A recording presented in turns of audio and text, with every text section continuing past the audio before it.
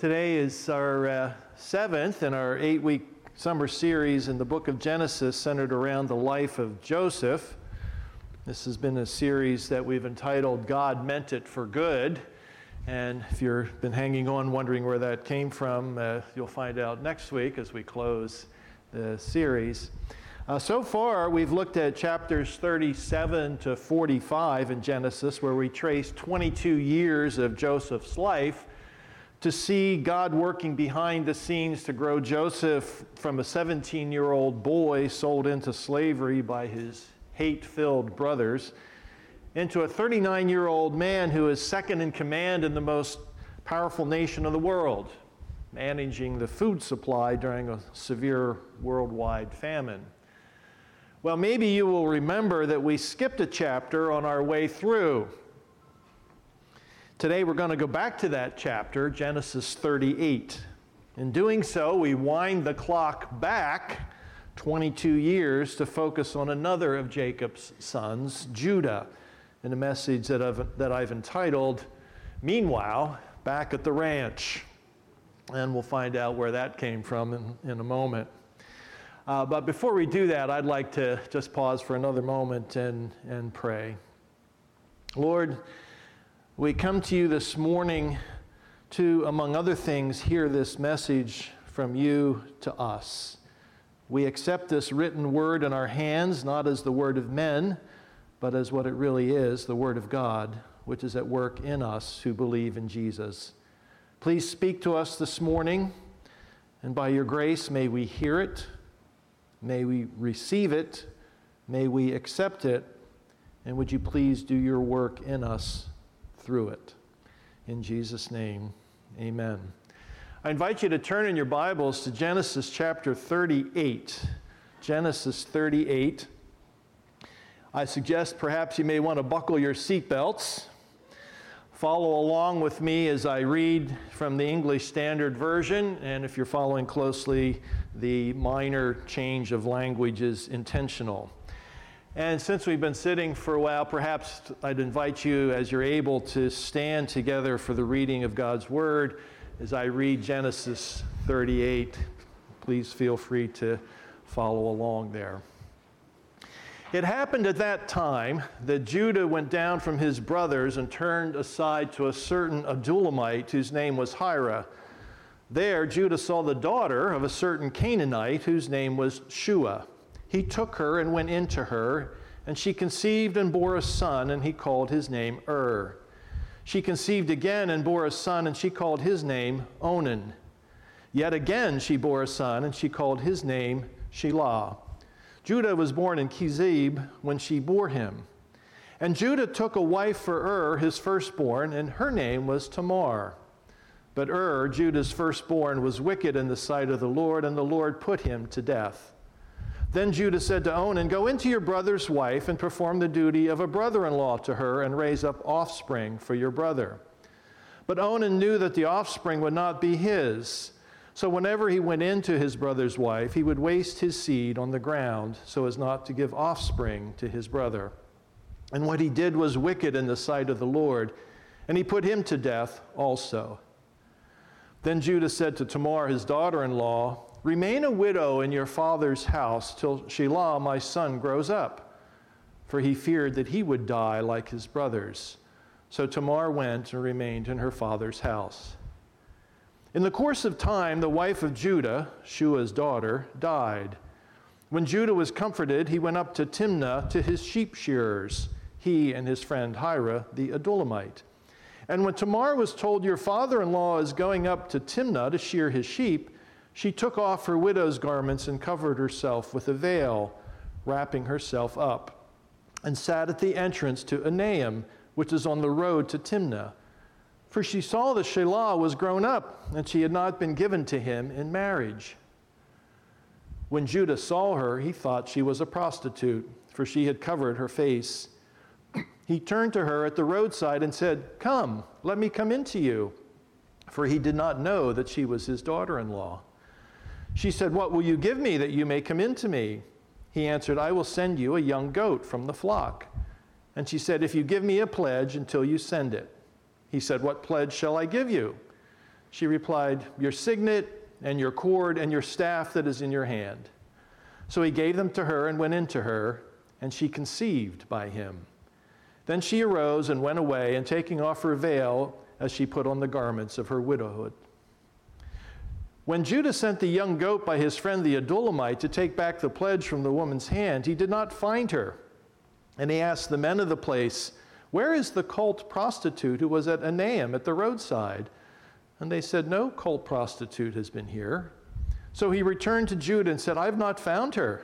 Also the men of the place said, "No cult prostitute has been here." And Judah replied, "Let her keep the things as her own, or we shall be laughed at. You see, I sent this young goat, and you did not find her."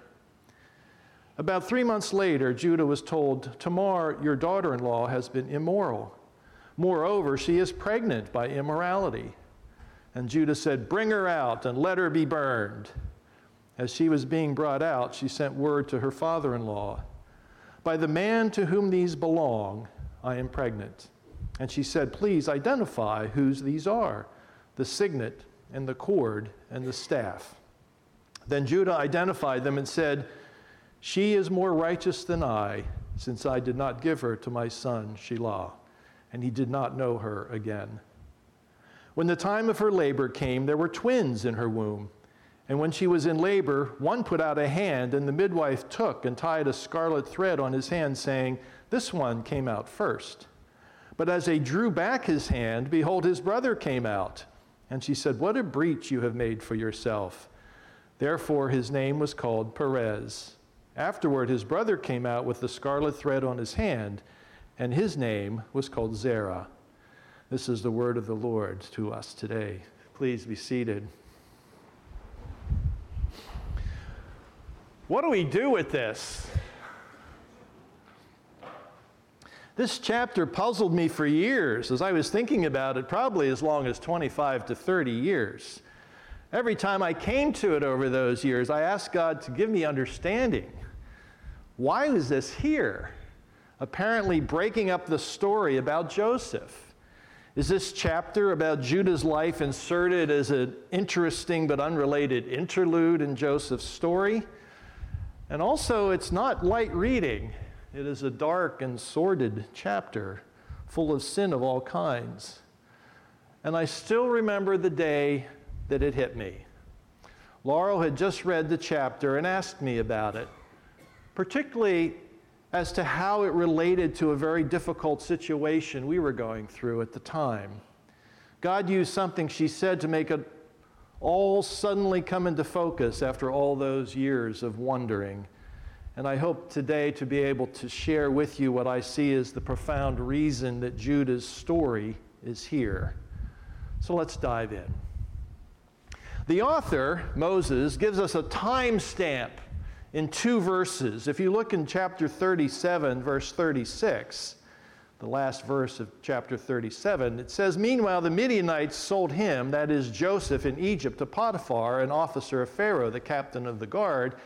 And then chapter 38, verse 1, "It happened at that time that Judah went down."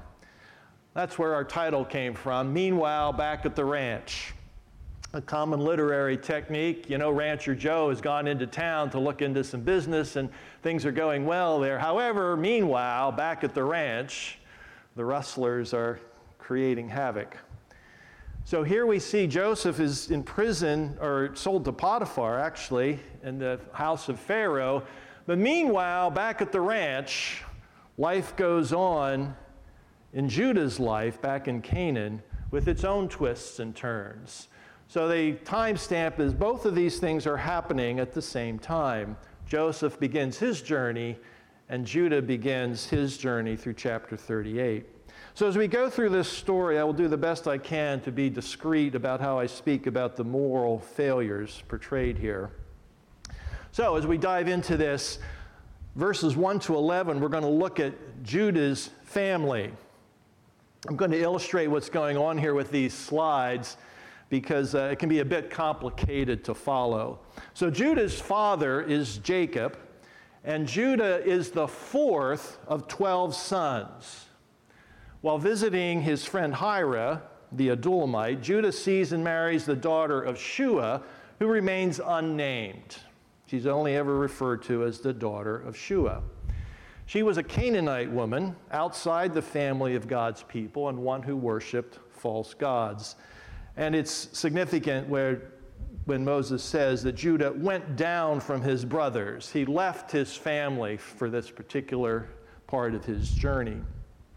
Well, Judah's wife bears him 3 sons. The firstborn is Er, the second is Onan, and the third is Shelah. Judah takes a wife for whose name is Tamar. Is described as wicked in the sight of the Lord. Now, we don't know exactly what he did. It's just he's described as wicked in the sight of the Lord. And in God's sovereign will, he makes die, making Tamar a widow. Well, then Judah instructs his second son, Onan, to perform the duty of a brother-in-law to her, basically to marry her. Now, this is a cultural practice that is strange to us, but well known to them. And God actually includes this in the law of Moses 500 years later in Deuteronomy 25.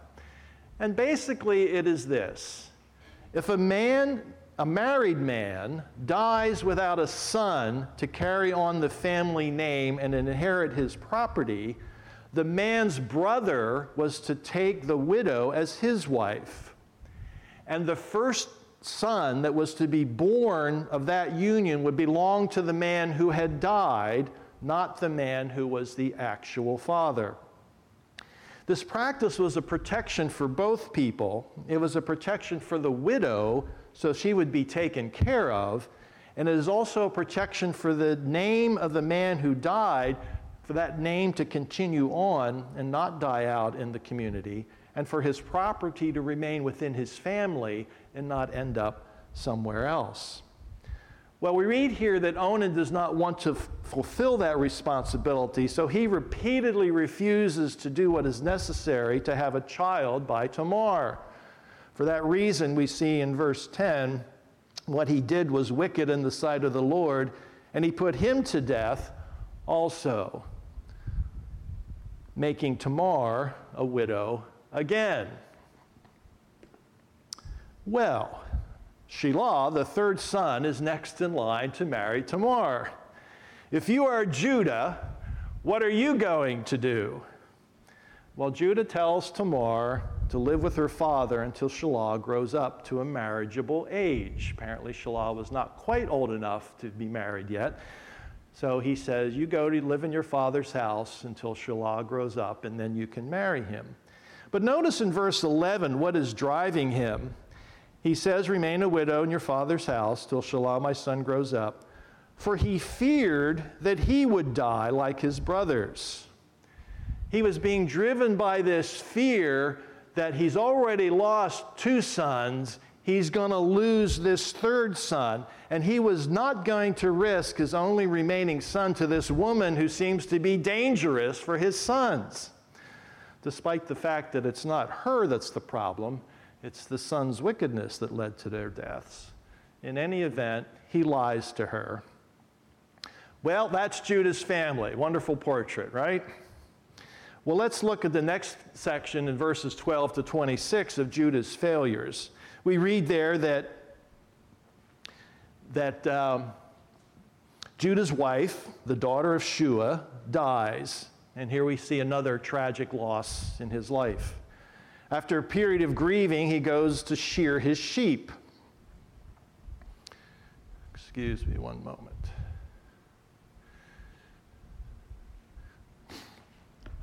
When you hit the wrong button and the screen goes blank, that creates panic in the hearts of the preacher. But we're okay now. We're back in business. I know the message, but I don't have it memorized. In the meantime, Tamar realizes that she has been deceived. Shelah has grown up, and Judah has not allowed Shelah to marry her as he had promised. So Tamar comes up with her own deceptive plan to deal with Judah's deception of her. She dresses up as a prostitute, and stations herself along the road where he will see her as he passes by on his way to shear the sheep. She is certainly not sinless in this matter, in this immoral plan, but she obviously knows her father-in-law well enough to know what he will fall for. Not knowing that she is his daughter-in-law, he asks to come into her for the price of a young goat. Since he doesn't have the goat with her, or with him, they negotiate that he will give her his signet, his cord, and his staff as collateral, which she will return to him when he gives her the goat. The signet was a stamp or a seal that if you were signing an official document, you would impress this into some clay that would mark this as belonging to Judah. So this was something that was very specific to him that no one else would have had. Well, when the act is completed, Tamar puts her widow's clothes back on and returns to her father's house.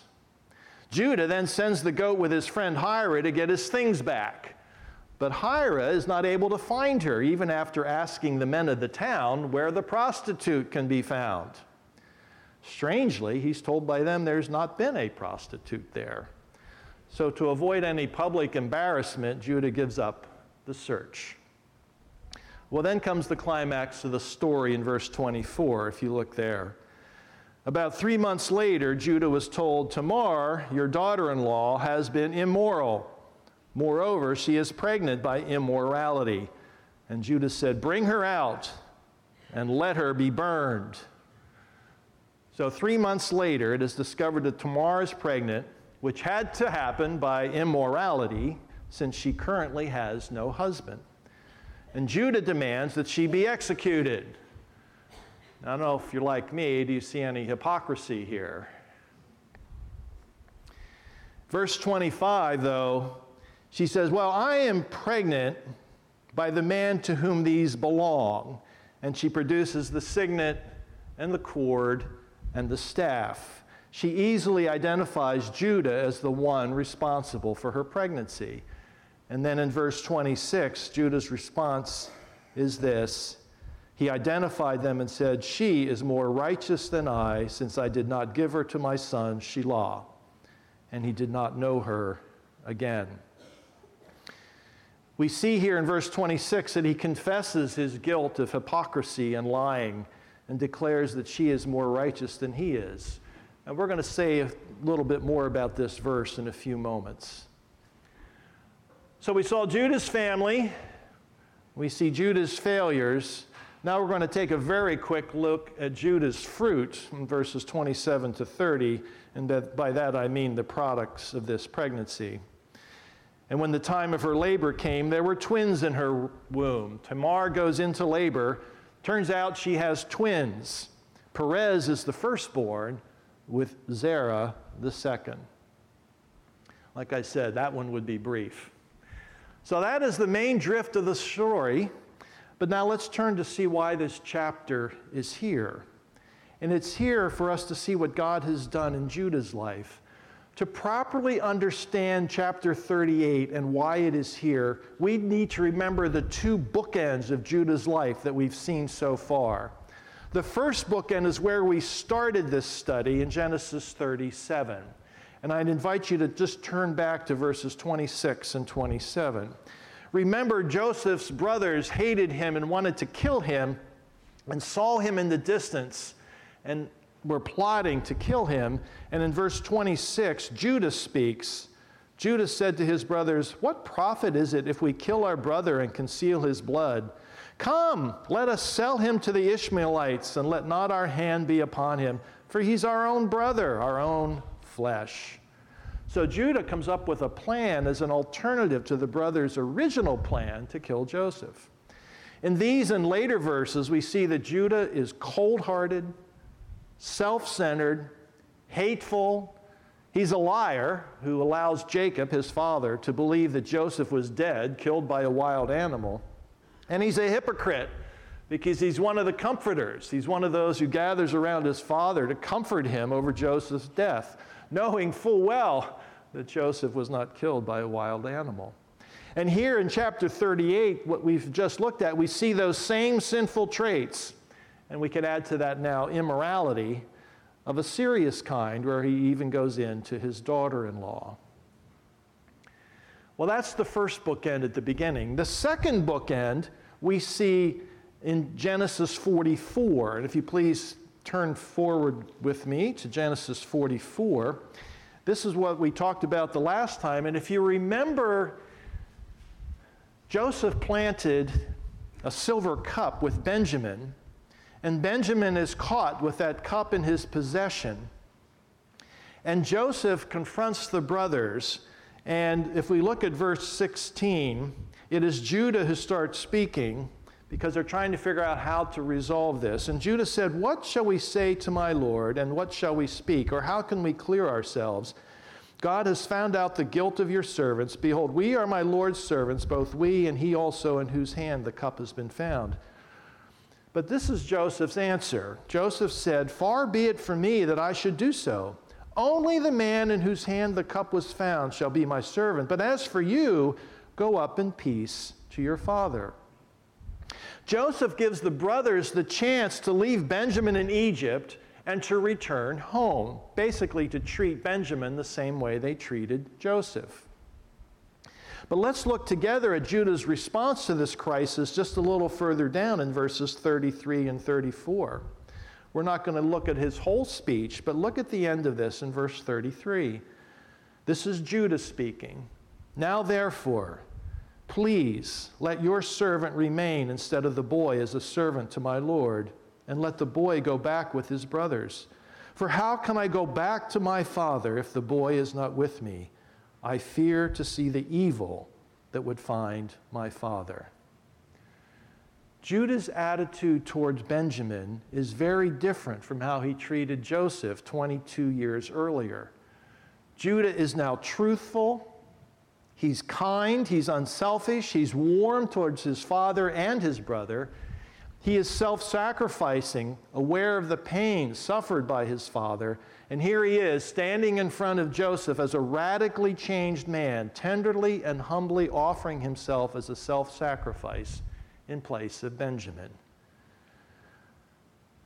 The key to understanding this tremendous change in Judah in the 22 years between Genesis 37 and Genesis 44 is Genesis 38. Let's turn back there again to look at some of these things in more detail. So let's first look more closely at his response when he is confronted with Tamar's pregnancy, and we looked at that in verses 25 and 26. Let's look at his answer again in 26. "She is more righteous than I, since I did not give her to my son, Shelah." There is no arrogant, high-handed response, no excuses, no attempted cover-up. Rather, in that one statement, he confesses his immorality, he confesses his hypocrisy, he confesses his deception, and he confesses his fear. He is a very different man than the one who sold Joseph into slavery.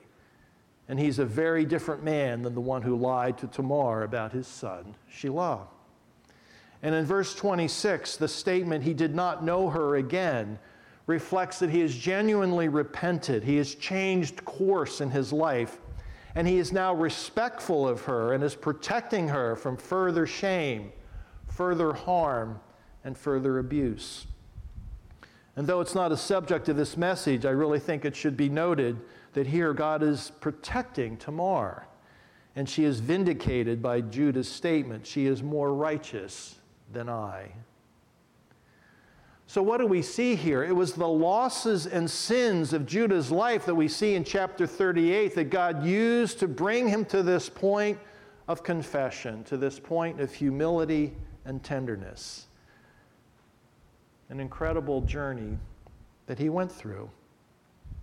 God's work in Judah as an individual is significant enough, but there's something going on here that's even bigger than what we have just seen in chapter 38.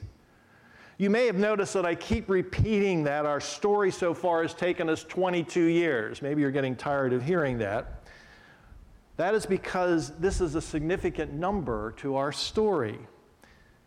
Let's think this through together by making some reasonable assumptions about the timeline of Judah's life in Genesis 38. Well, let's assume that Judah's three sons, Er, Onan, and Shelah, were born early in his marriage, about 1 year apart. Let's further assume that they were of marriageable age around age 18. I think these are reasonable assumptions in the story. The story doesn't give us those clues, but I think it gives us enough information to make those reasonable assumptions. That means that Er marries Tamar 18 years after chapter 38 starts. Onan marries her 1 year later, 19 years after it starts. And Shelah is old enough to marry her an additional year later, which takes us to 20 years. Tamar then gets pregnant by Judah with delivery of twins about 9 months later, which now takes us somewhere around 21 years after chapter 38 began. And you say, oh, all right, well, that's interesting. Or maybe you say, well, that's boring. Maybe you're not even saying it's interesting.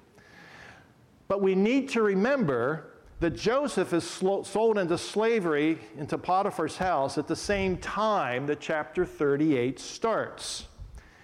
And the scriptures are clear on this timeline. There were 13 years that Joseph worked in Potiphar's house and was imprisoned. Then there were 7 years of managing the storage of grain during the years of abundance, followed by 2 years of famine at the time his brothers, including Judah, show up the second time for food. So if you add those numbers together, 13 plus 7 plus 2, what do we get to? Is 22 years. The events of chapter 38 in Judah's life occur over this same 22-year period and exactly correspond to the timing of God's work in Joseph's life and when the brothers show up in Egypt. Perfect timing of God's work in Judah's life to transform him from who he was in Genesis 37 to who he became in Genesis 44.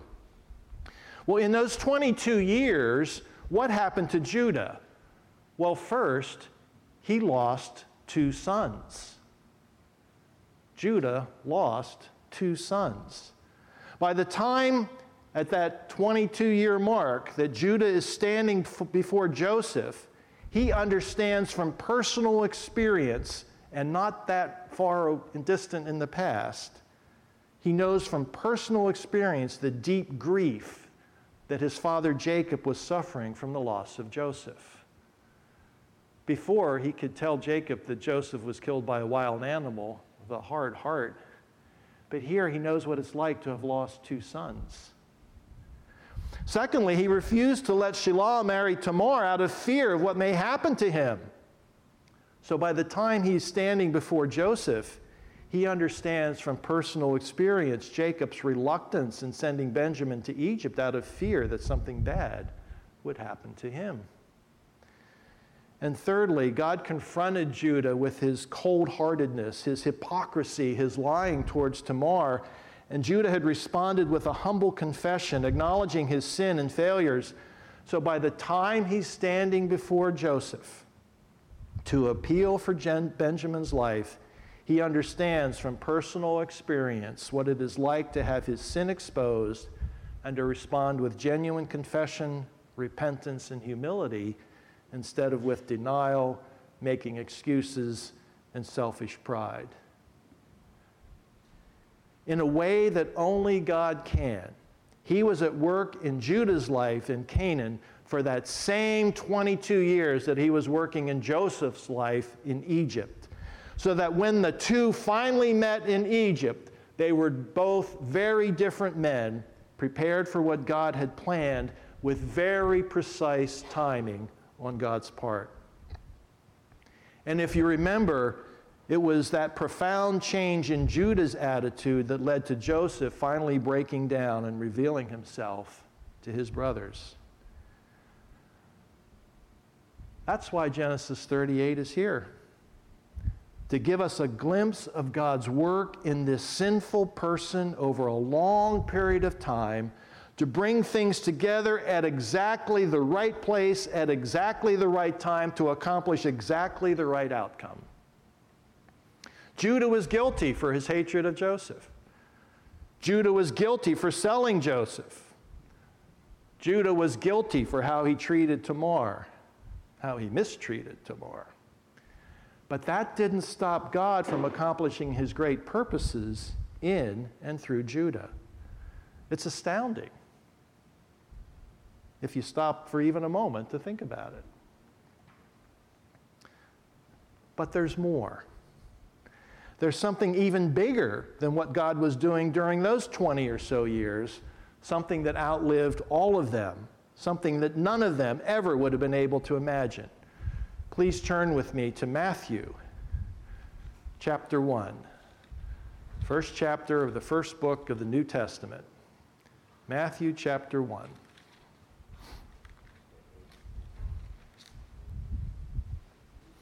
Matthew starts his book.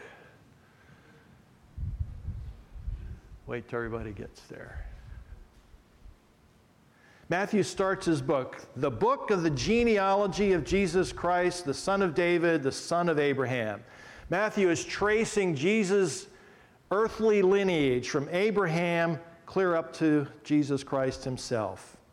Verse 2, Abraham was the father of Isaac, and Isaac the father of Jacob, and Jacob the father of Judah and his brothers, and Judah the father of Perez and Zerah by Tamar, and Perez the father of Hezron, and Hezron the father of Ram. Notice verse 3, which I'm sure you have already.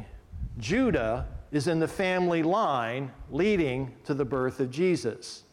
Not Joseph, as you might be inclined to guess. And someone has said this about Judah. In Genesis 37, Joseph has a dream of his brothers bowing down to him. And they did, in a temporal sense. But with the long view, we see that Judah's offspring was the preeminent one, the one before whom all men would bow. And catch this. The kindness of God extends this far. Judah, a stain on his family for many years, repented and became the father of the King of Kings. The kindness of God extends this far.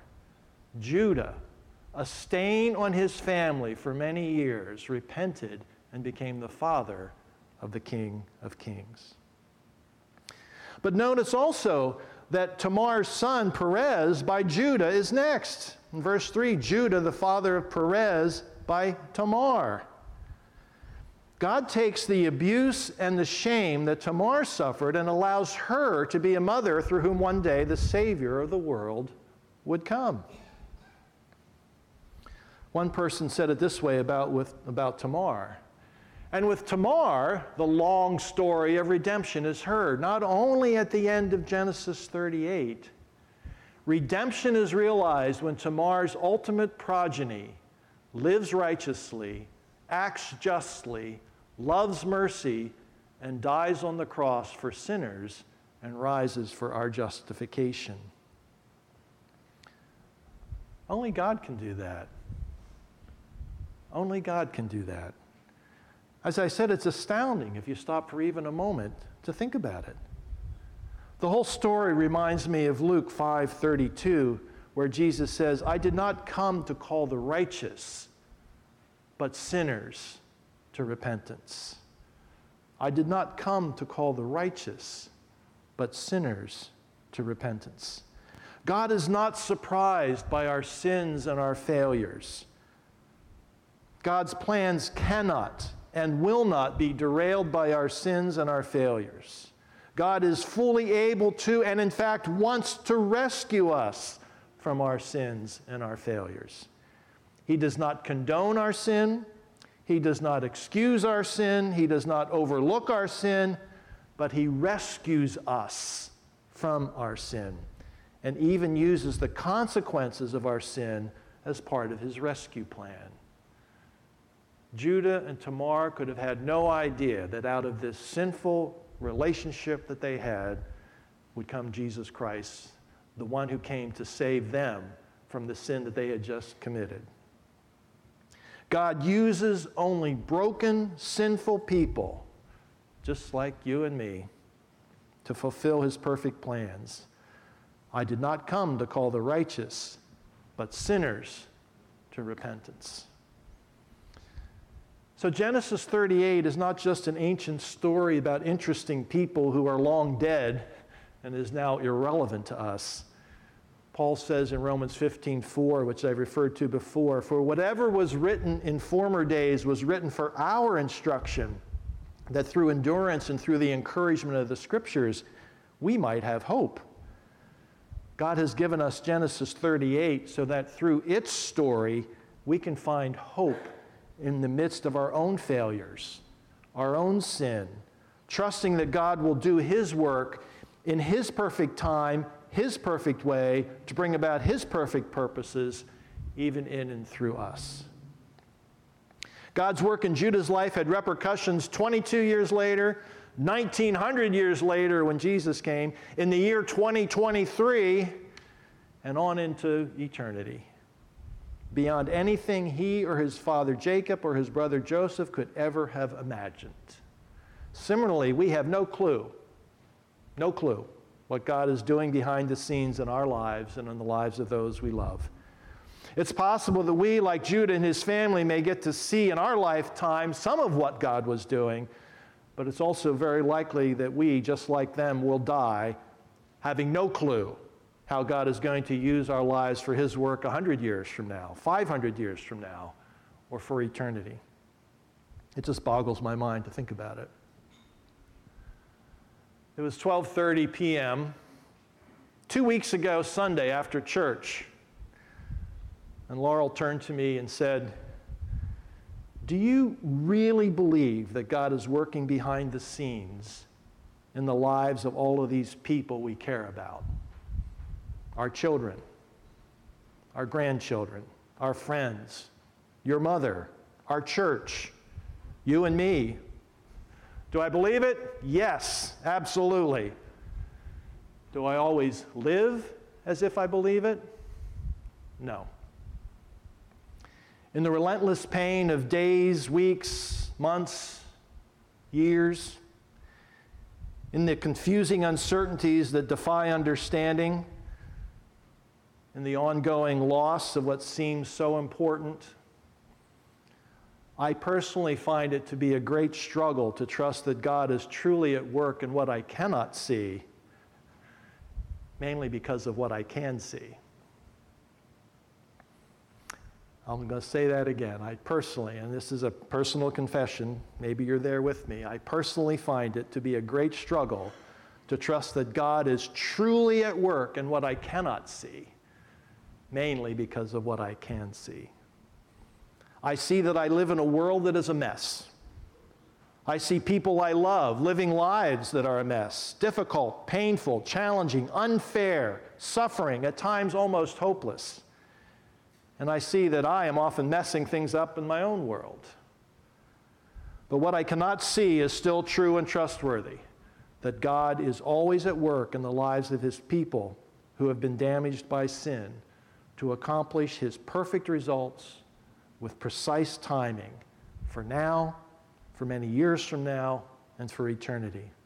And that work of God includes me, includes you. It's hard to believe. He only accomplishes his work through people who make mistakes. How God works is mysterious and unstoppable.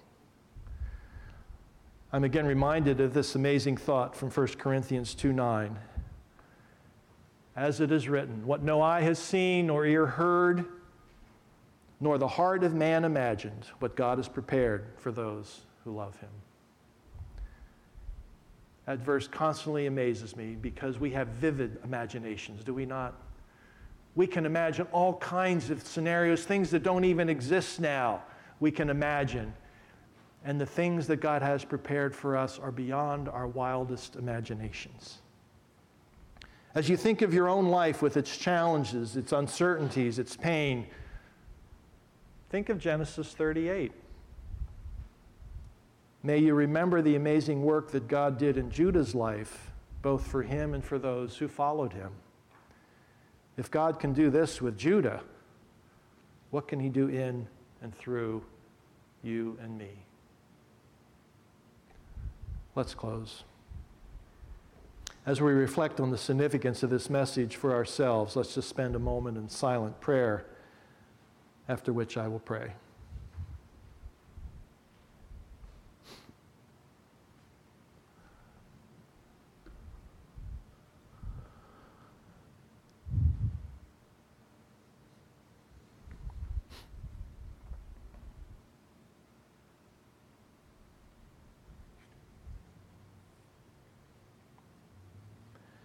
Dear Father, as we close this message and as we go into this time of celebration of the Lord's table, we confess that we are sinners who regularly make wrong and foolish decisions.